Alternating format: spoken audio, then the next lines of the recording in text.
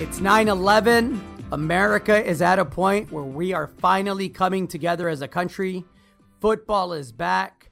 We're holding hands. We're spreading the love. No, of course not. This is America. We're going to boo unity. It wasn't about the kneeling or the flag, you silly people. We're going to talk about football coming back and the Texas Chiefs audience reception to a gesture of unity.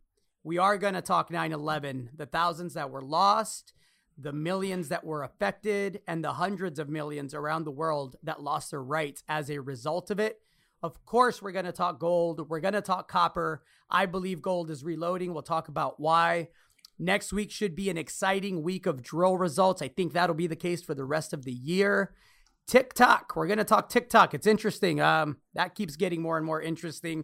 I am Gerardo Del Real, along with my co-host, Fight the Fed, Mr. Nick Hodge. This is episode 86 of Bizarro World. Nick, how are you? I forgot to mention that Fight the Fed Nick was fighting the Fed without power this week. How's that coming along?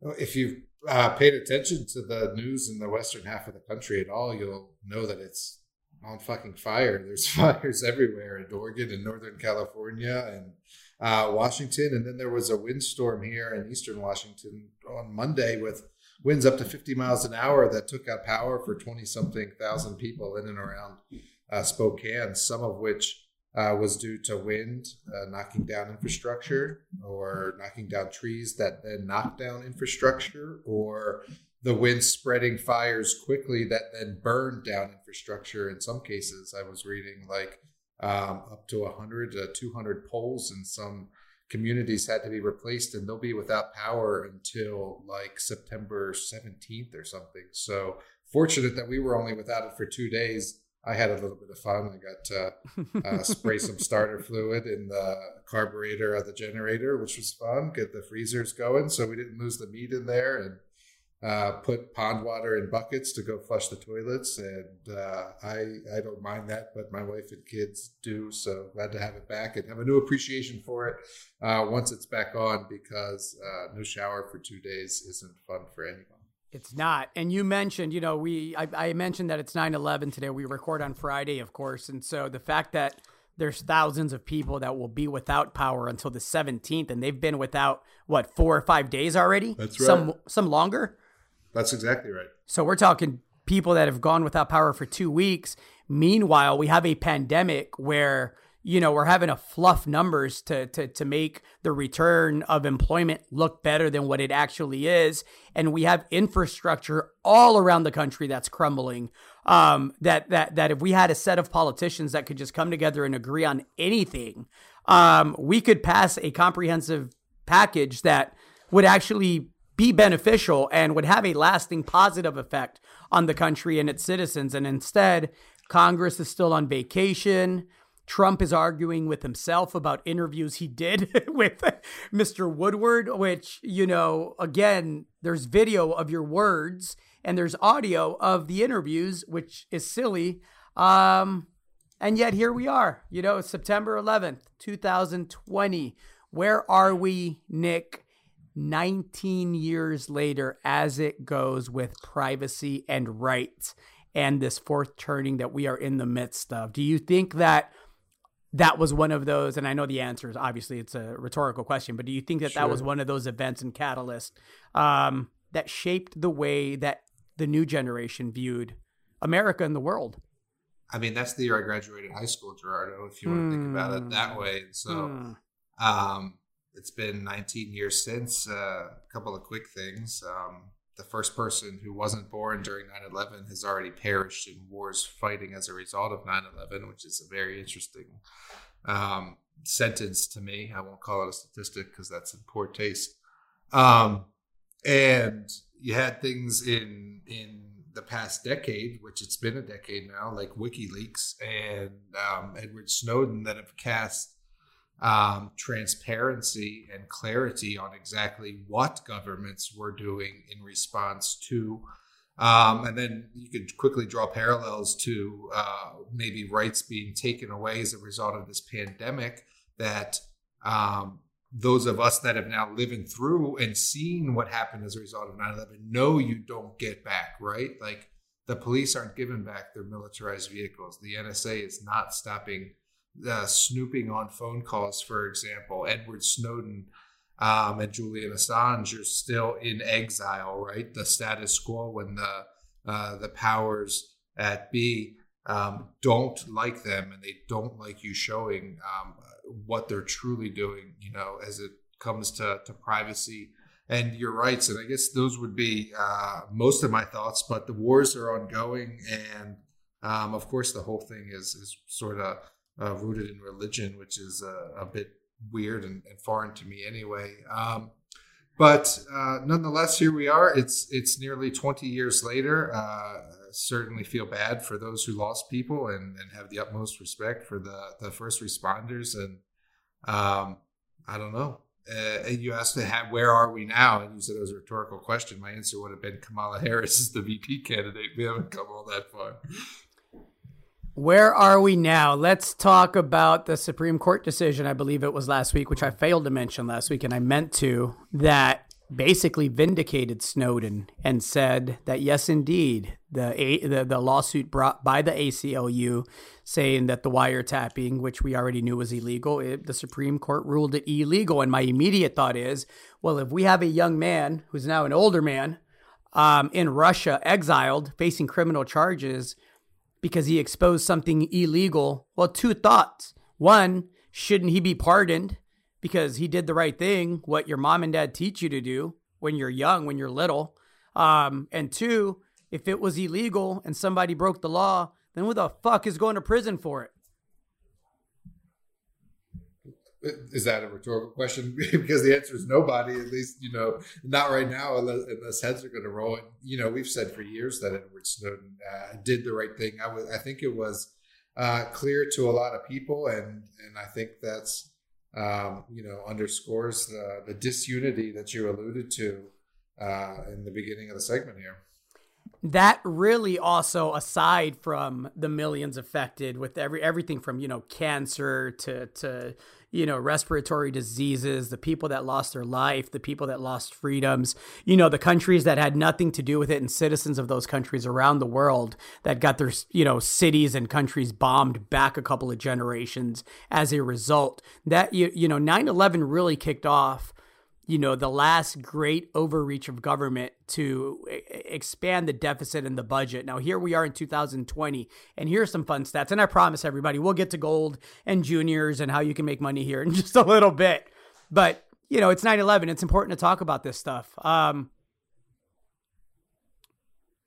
share a personal story. I worked in Manhattan when 9/11 happened. I managed a retail store, supervised a retail store, and I happened to be on vacation in Mexico at the time, and I was on my way back to New York, and I was in LA at the airport when 9/11 happened. And so what ends up happening, or I was on my way to the airport, my brother-in-law tells me, turn on the TV. I turn on the TV. I see what's happening, and I end up stuck in LA for the next 3 weeks because there were, the building that I managed was smoked out and there was no communication. The lines were down.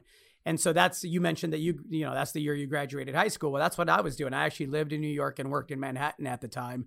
And that's what ended up sending me to Alaska. My parents lived in Alaska, and I thought, let me go visit them while I figure out what's going to happen in New York. And then I met my beautiful wife. And, the running joke is that's the only good thing that I've ever heard come out of 9/11. Mr. Joe Foster of Van Eck back in the days was the first gentleman who said that to me. Is the only happy story I've heard come out of 9/11. But I say all that to say that, whoever you were, you remember where you were, and it had all sorts of different effects. So one of the big ones was the abundance of government overreach. And, we blew our deficit out going to war with countries that mostly had nothing to do with it. The one that did, we didn't touch because it was an ally.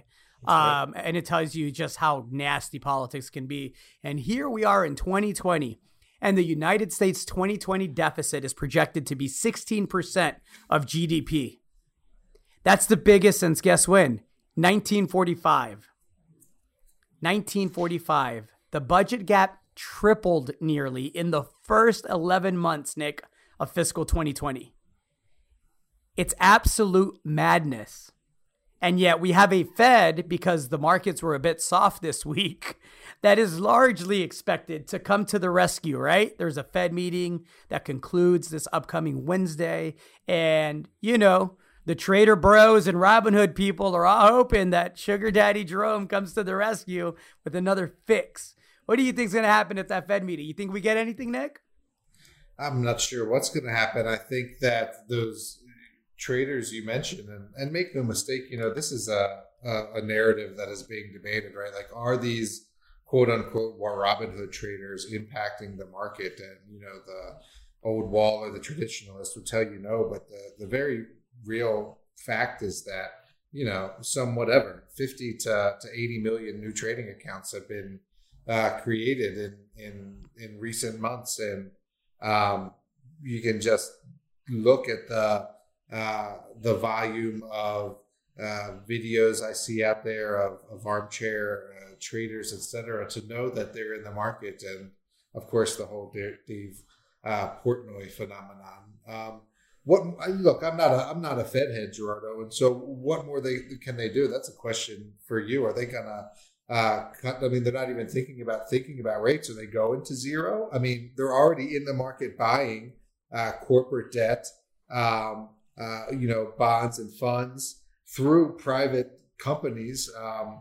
What's next? Are you intimating a further rate cut? I think they'll posture the possibility of one. I don't think they'll actually. It's a little premature.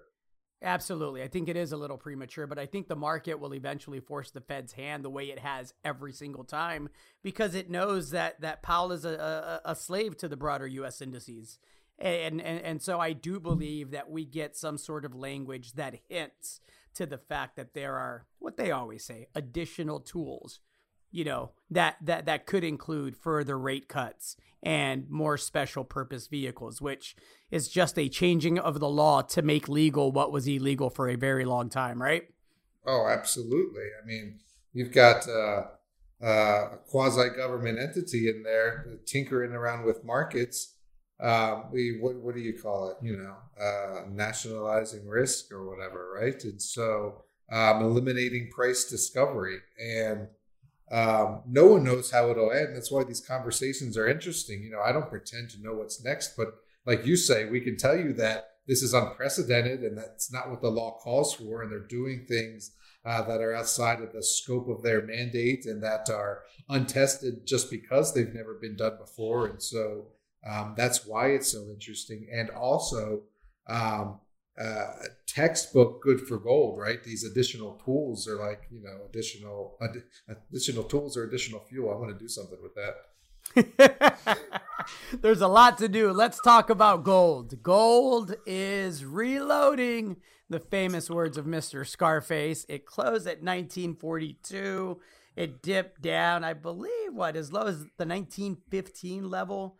The 1936 level, these past few hours, 1914 for the week was the low. And so, I think it's consolidating beautifully. On days where the dollar has showed some strength, gold has held up well. On days where the dollar has been soft, gold hasn't done much. It goes up, it pulls right back. But I think it's reloading. I do think that the next couple of weeks are going to bring increased volatility to the upside and the downside, and we need it. The sideways consolidation is not sustainable, just like the moves in the broader indices are. We're not going to have relative stability going into the election cycle, which, we're a couple of months away now. So expect some choppy trading, but expect higher prices. There's a lot of people out there that don't believe gold touches $2,000 again this year. I'll take the other side of that. If we just hold these levels, it really won't matter with the amount of news that we have coming from some of our favorite names in the space, right? Yeah, which I know you want to talk about, and we don't have to spend a lot of time on the gold price because it's doing just what you say. It's been consolidating now for a couple of weeks, and if consolidation at the former past price is the new baseline, then all good, which we've said for a couple of weeks, and so just keep an eye on it. It's consolidating. Absolutely. What's not consolidating is copper. Copper looks really, really, really good. And this precludes any major stimulus efforts. As I expect, there will be many globally. And it's, 306 a pound, 307 is the 30-day high. I like me some gold and copper juniors, Nick. I know you do, and even the larger companies, really, across the gamut, have done well. I was just, and I don't talk about Rio Tinto a lot, but I was writing an issue this week where Rio Tinto was in the portfolio, and it's done exceedingly well as a top 10 copper producer, and so from production all the way down to the exploration, which we'll talk about in a second. It's a good time to be in the copper space. It is, especially if you have some good gold action going along with it, right? And I think the one obvious one, and one that should have assays here in the next, I'll speculate the next 7 to 14 days, and it's one that we've mentioned often. I think soon the market will realize why, is Chakana Copper. They're going to release what I believe will be excellent results because of the predictability of these tourmaline breccia pipes. I think that they're going to release excellent results in a market that, frankly, they've never had to release these types of results into. They've had some blockbuster results in the past, but not in this type of market. It's a different beast when you're talking 306 copper and 1943 gold, 1942 gold. So Chakana Copper is one that's moved up a little bit in the last 30 days, but it's nowhere near with the market cap of 58 million Canadian, where I believe it ends up at the end of September. We will see if that is proven correct. I think we'll know sooner rather than later. Any names that you like, whether it's copper, gold, any combination thereof? Oh, goodness, Jordan. What have we done recently? Wrote a bunch of checks. I know. So, what do we want to go into? That the Regulus, I was researching the stars recently, right? Regulus and Aldebaran are two good copper speculations in South America. Chakana, I'm a shareholder of as well, and so those are some really good names to start to take a look at, albeit on the smaller side. I of course mentioned Rio Tinto. On the gold side, I know you want to talk about results, so we can just stick with that. You and I were talking before we press record about No Rock, which is drilling adjacent to the Pogo mine up there in Alaska, and the first couple of holes have been smoke. You often hear about smoke but not fire, and a little bit of disappointment. Frankly, I had been concerned about the trading action, and then some very low mineralized holes this week, I think, cause investors to lose faith, and that was apparent in the share price, which ticked down to around 16 cents or so, maybe even 15 cents today, whereas it was 23, 24 cents when drilling was announced. And so those first couple of holes weren't the most inspiring, right? But there's a lot of work to be done. Like you said, it's a giant land package. I think people forget that the spend on that project for this year is $5 million, right, for Resolution to keep earning in. And so a lot of work to be done and a lot of holes yet to come. And another one would be Nevada Sunrise, which you should talk about, and New Placer Dome.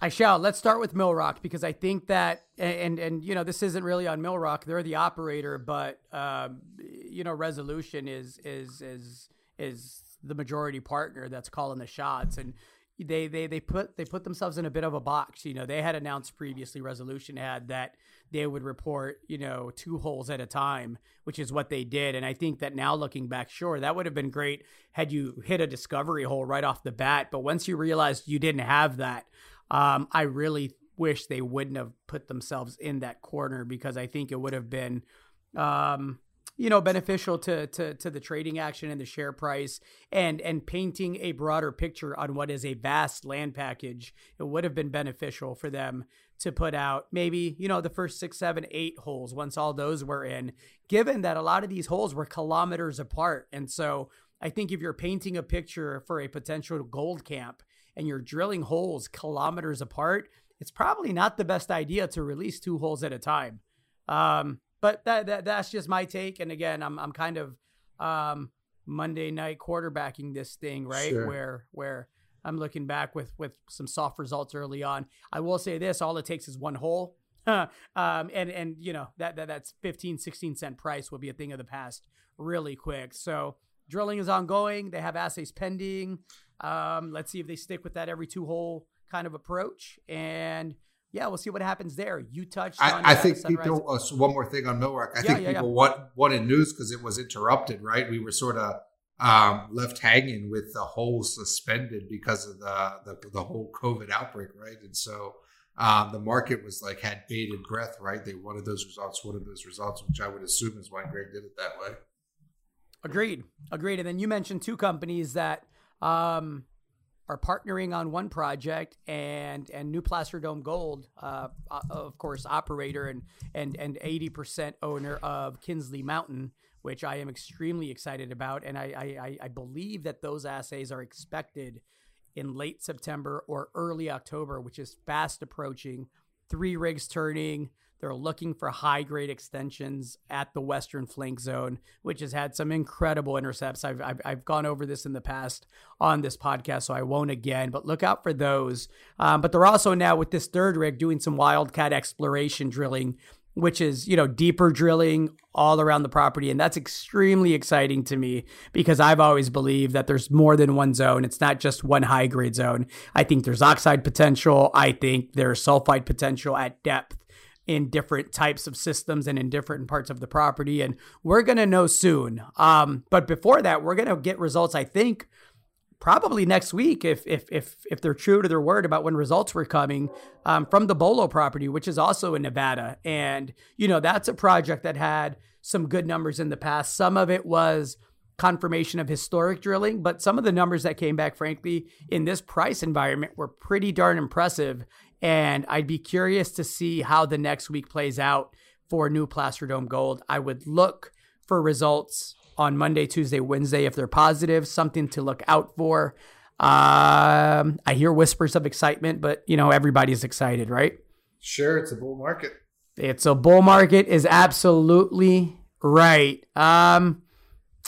I know you had bigger fish to fry and bigger problems and situations to deal with this week, but did you get a chance to see the clip of, football's back, right? Everybody is excited. It's America's sport. We had the Texans and the Chiefs, and, there was a moment where, okay, we're not going to kneel. We're not going to not come out from the locker room. We're all going to hold hands in the middle of the field pregame and just acknowledge that we don't want racism. We're all for equality and justice.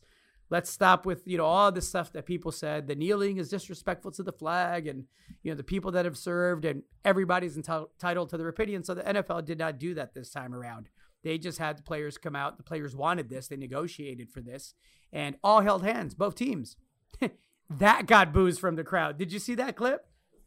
I didn't see the clip, but I read about it. And you're not going to make the people happy. At least you're not going to make half of them happy, right? Like, you did an interview with someone this week or maybe it was last week, I don't know what day it is anymore, who mentioned politics in the interview. And I was talking to someone who said, why would they mention politics in the interview? It's just the sort of the climate we're in, right? I'm sure there were people in the crowd who absolutely loved it, but we're in this place now where every protest needs a counter protest, Gerardo. And so if there's people that are clapping it, I'm sure there was someone there of another political stripe who had to boo it, especially when you got the whole Kaepernick, which was a story I did see this week. And he was included in Madden this week, right? The game, the highly popular video game, even though he's still a free agent. And that would be sort of another finger in the eye from the NFL to the whole movement. In from my perspective, really is, you're negotiating with the players, you're quasi allowing them to express themselves. I saw the Miami Dolphins are going to stay in the locker room while the national anthem is playing for their opener, and you're trying to make real progress. Meanwhile, the figure who sort of, quote unquote, started it all, and also, has the stats to be a tier 1 quarterback, which is inarguable in my mind. I'm not a football guy. I could just read the numbers, right? It's still not signed. And so, it leaves a bad taste in my mouth overall for the NFL. And I don't know if that's the way you wanted to go with this conversation, but nonetheless, that was a great gesture, right?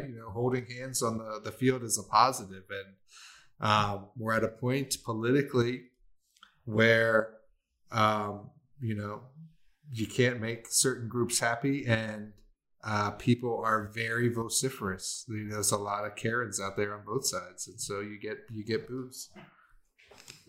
And people believe that if they disagree with an opinion, they're entitled to make demands. And so, again, let me personalize this for you all. Everybody knows that I write several newsletters, 2 newsletters for the Outsider Club, premium newsletters, and so paid newsletters. And so people pay for ideas and facts and viewpoints. And if you don't believe that the political landscape affects the Fed or monetary policy or fiscal policy, then I don't know what planet you live in. I don't know why, you don't just write your own newsletter. But again, even then, I am willing to entertain. The gentleman that I interviewed is a legend in our space, Mr. Bob Bishop. And his comment during that interview was a brief one, and it was factual. What he said was, we have a gentleman that's a reality show host and star that is running the country as if he's still searching for ratings. That seemed pretty factual, but let's just pretend it was inaccurate. Mr. Bishop has the right to his opinion. Had he said, Mr. Trump is the finest president that I've seen in my lifetime, I would have disagreed respectfully, but I would not have edited the comment because it doesn't really matter to me what your personal opinion about the current political landscape is as it relates to your personal situation. I'm interviewing you because I want to get your opinion about a number of things. And if that's a point that you wish to express, you have every right to express it. I could interview somebody and they could tell me during the interview, you know what, Gerardo, I agreed to this interview because I had stuff to get off my chest. And one of those things is, I think your interview style is trash. And I would say, well, I'm sorry that you feel that way, but I'm glad that you're on here because I got some really important things to talk with you about. My point being, I am not in the habit or business and never will be of editing anybody's free speech. That's not what I do. So I had a subscriber write in who wrote in and said, I just subscribed to your newsletter. I was extremely disappointed that Mr. Bishop echoed a political sentiment and then put in all caps, which is, I guess, the equivalent of yelling, remove all political commentary from your newsletter now, or I will unsubscribe. And this will show me how seriously you take your subscribers.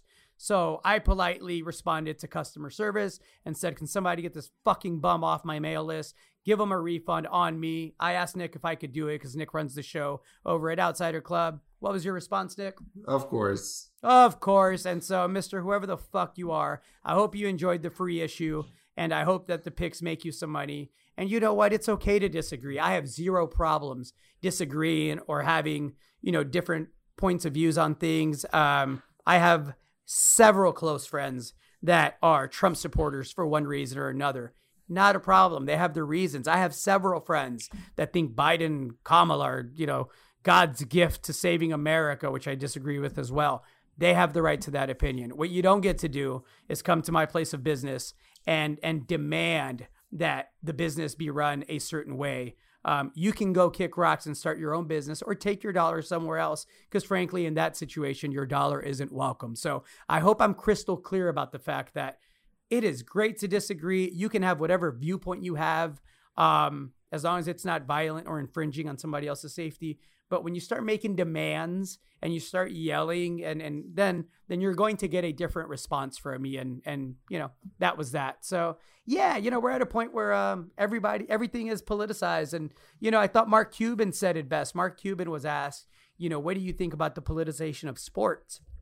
And he said, the only people that I see politicizing sports are extremists on both sides, and newspaper and politician people. I don't see sports being politicized. I see the players coming out all united that they want to end racism and they stand united for justice and equality. He goes, I don't see anything controversial about that. It's everybody else trying to sell a paper or get a click or get a viewer for advertising revenue. Those are the people that are doing it. And again, especially today, on a day like 9/11, I refuse to be divided by people that will not tolerate a different viewpoint, because that's probably the same thing that we fought world wars about. One group imposing their way and their will on everyone else. And it's probably the same thing that a lot of the people that hold those opinions deep down are really trying to fight against. I get it. They think their world is changing. They think there's no place in it for them. I understand some of those concerns. They've been voiced to me by people that I respect. And I don't have to agree with it. I just know where it comes from. But yeah, you're not going to make demands on how we run our business. That's just not going to happen. So anyhow, that was that story. Well, as a libertarian, I'm a big free speech guy. And so, you can say whatever you want. I don't have to take it seriously or literally or have feelings about it or react to it. I can simply forget it and let it go, which is something a lot of people seemingly aren't able to do. And then, we've reached a level of discourse or non-discourse in this country that is, subpar and elementary and at an 8th grade reading level. And you also got these aspects of cancel. Serious. You also got these aspects of. I just like how you suddenly snuck that in there. I got to cancel. You got these aspects of cancel culture where on both sides, right? Where both sides, absolutely. You're going to lose your job if you, publicly display, your political beliefs, or we're not going to buy your tires for this, that, and the other reason, whatever it is, right? And so, again, I'm not the solutions. I'm not the one running for president. So I think there's a lot of things that got to be worked out. I think that the problems are surely, if not slowly, being identified. And I'm happy to watch it all play out, if not a bit disappointed in my fellow citizens. I hope it's kind of like the gold consolidation, the past several weeks. I hope it's a reload of common sense and a reload of commonality and, just let's be neighborly, man. Let's be better to each other. We don't have to agree, whatever. It is what it is. But yeah, let's see where that goes. Some of the problems that are being identified by the Trumpster himself. Unfortunately, somebody told him it was a good idea to sit down, with one of the journalists that, is notorious, of course, for discovering some things about people that don't want things discovered, right? And so he sat down with Bob Woodward and basically in a conversation that was recorded on February the 7th, when Trump was in front of the American public and the American people telling everybody that this thing is nothing. We have 15 cases. It'll be one soon and then it'll be nothing. He's on record saying to Woodward on February the 7th, this is deadly stuff. You just breathe the air and that's how it's passed. And so that's a very tricky one. That's a very delicate one. It's also more deadly than even your strenuous flu. These are his words, guys. These aren't conspiracy theorist words that they superimposed on a deep state fake video. This is Trump saying what he knew. And again, it just speaks to the fact that for a large part of that base, words and facts don't matter. Because there really hasn't been any outrage by anybody that wasn't already outraged, right? Yeah, I mean, the response was abhorrent. We talked about that from the start when the senators were dumping stocks, when they knew how bad it was. And this is confirmation that they, in fact, did know how bad it was. On through to when we saw the curve not flattening in the U.S. like it was in other countries, on through to now where, the amount of deaths and not just absolute numbers, but per capita numbers and the level of testing is, subpar to other developed countries. That's mathematical facts, right? And so, of course, he knew how deadly it was. What did I see? There was a couple of things I wanted to talk about. Oh, I saw one journalist, I guess it's more of an opinion guy, David Frum, talking about why Trump does things like that. And he was saying it translates from his business career. Bob Bishop was talking about how he's always chasing ratings or whatever as a TV star. But that was his point, yes.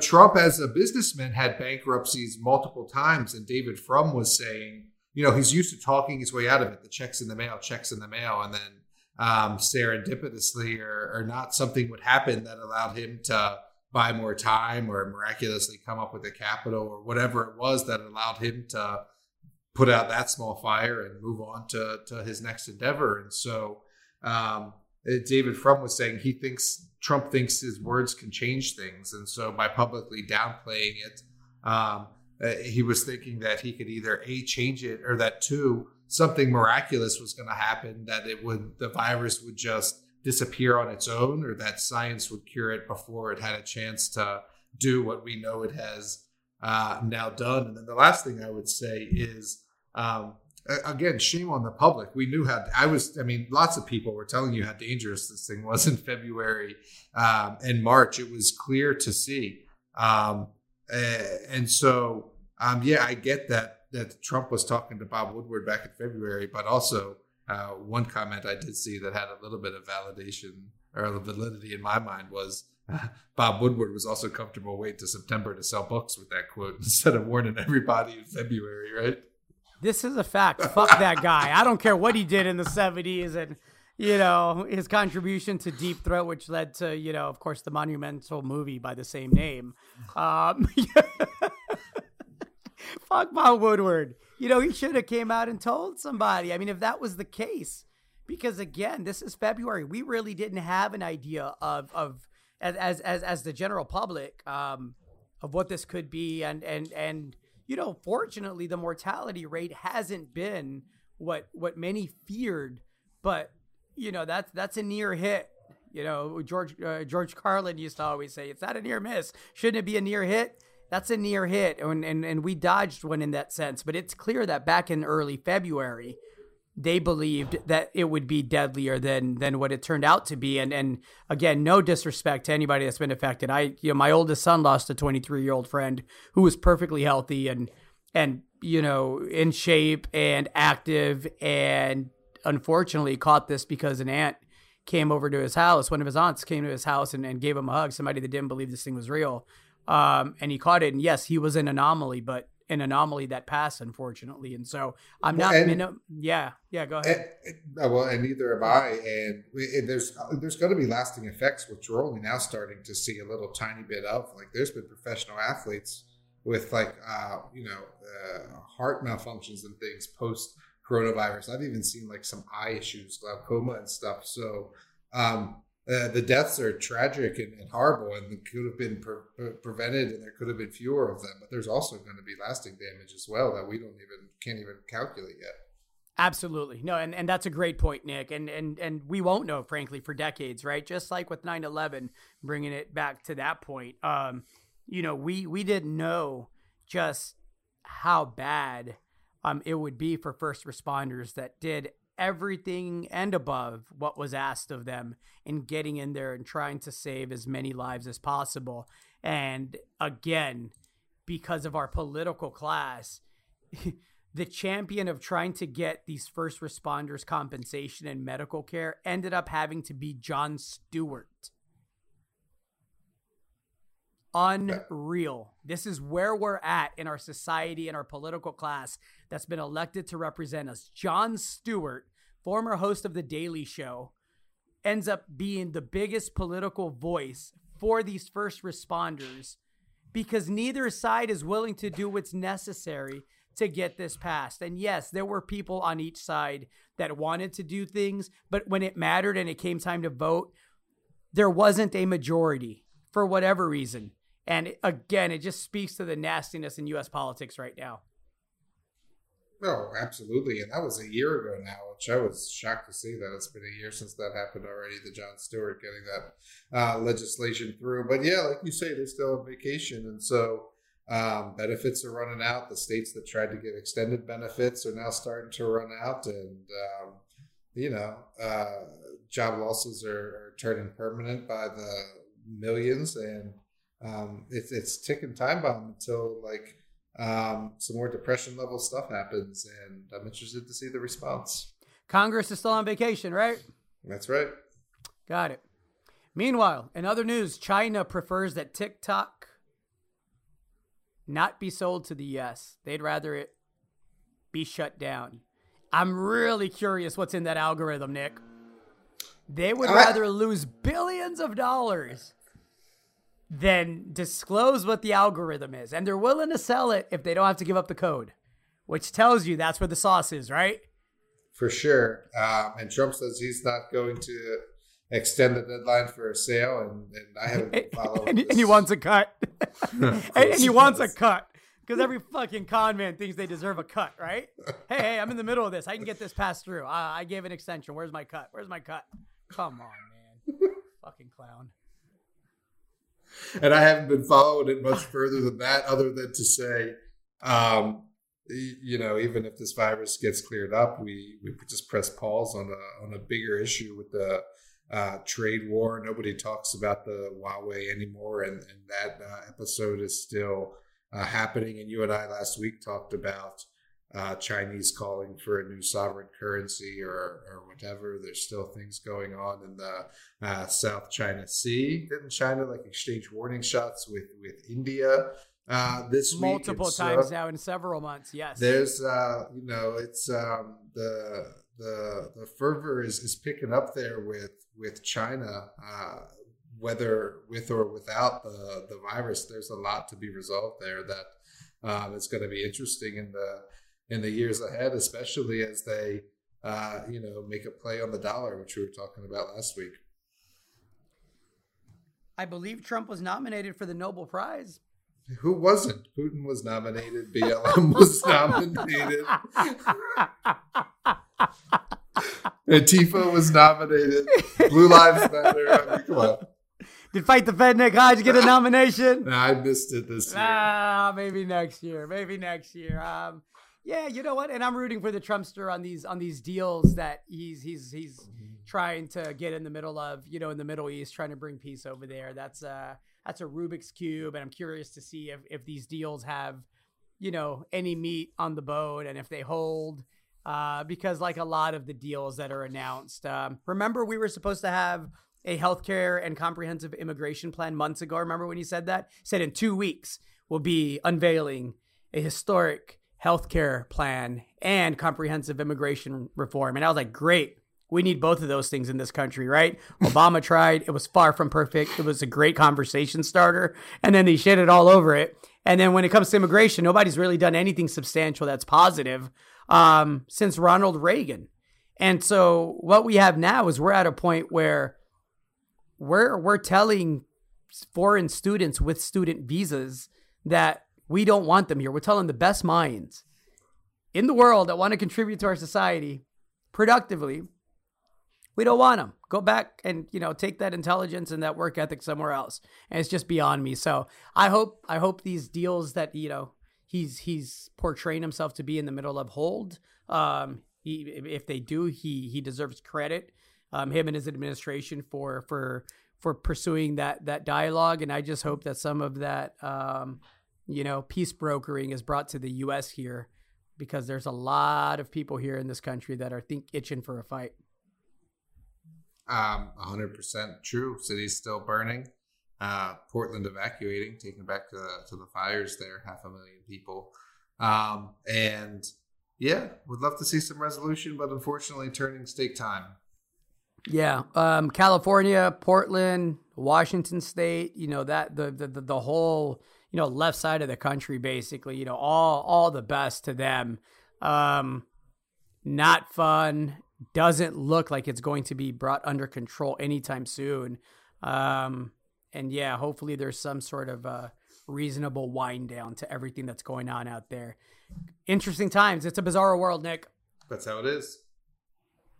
Do you have any positive stories? I know this was a heavier one. Again, it's 9/11. It's not like I reflect on 9/11, anything that I don't reflect on every other day. But, I did think it was important to talk about, lives lost in the political state and how inept it is and what we did in regards to privacy and the budget deficits and all of that. And, fortunately or unfortunately, there's an asymmetric bet on the other side that we're able to take advantage of in the resource space and do very well for ourselves and our subscribers. And hopefully that's something that's sustainable and we can get as many people on board. But yeah, just crazy times. Is there any good news that you can brighten us up with? Well, hopefully we can use some of those profits from the asymmetric bets to go on vacation again once the virus is over, because I want to see some of the world's angelfish. I'm going to tell you about these angelfish for a second. If I put up a picture, you would know it. They're the fish that hang around reefs with the long, like V-shaped tails. And Yep. They have different colors, like bright blue and yellow, or like Nemo colored, for example. I think even I'm not sure if Nemo was an angelfish or not. He might have been. I have to look that up. But anyway, the reason that they're so colorful, and there's even more colors that we didn't know about, is because the different species of angelfish can co-produce at a higher rate than other species. Like different species of bears, don't reproduce together, right? And different species of other animals don't interproduce. But these angelfish have a high success rate when an angelfish male from one species fertilizes a female angelfish eggs from another angelfish species, and a lot of the babies survive. And when they do, they get these crazy color patterns, right? Like neon blue and black swirls, or like fluorescent orange or whatever. And so we're just now starting to figure out why we're getting all these crazy color combinations on these fish. And I'll post a link that has some really high def pictures that are pretty neat to look at. And like I say, hopefully if you have any success in the speculative market, you can go lay your eyes on some of these fish one day for real. That would be incredible and something to look forward to, Nick. Thank you for that. That is all I got. It should be an exciting rest of the month in the junior resource space, everyone, in the gold space. I think the major U.S. indices are due for some more volatility. The bottom line is either the markets remain somewhat stable Monday, Tuesday, in hopes that Wednesday they get, some encouragement from Chairman Powell, or they're going to get really volatile thereafter if they're not satisfied with the language and the proposals. And then they're going to force the Fed's hand. And that only happens when you get drops of 10, 15%, which are, in the major U.S. indices is pretty substantial, right? Exactly right. I'm looking forward to the weeks ahead. It's going to be as exciting as we've discussed. Have a great week, everybody. Learn to disagree civilly with everyone so you don't get told to fuck off. And if anyone asked, Nemo was a clownfish. I am Gerardo Del Real, along with my co-host, Mr. Nick Hodge. This was episode 86 of Bizarro World. Have a great week, everybody. See ya.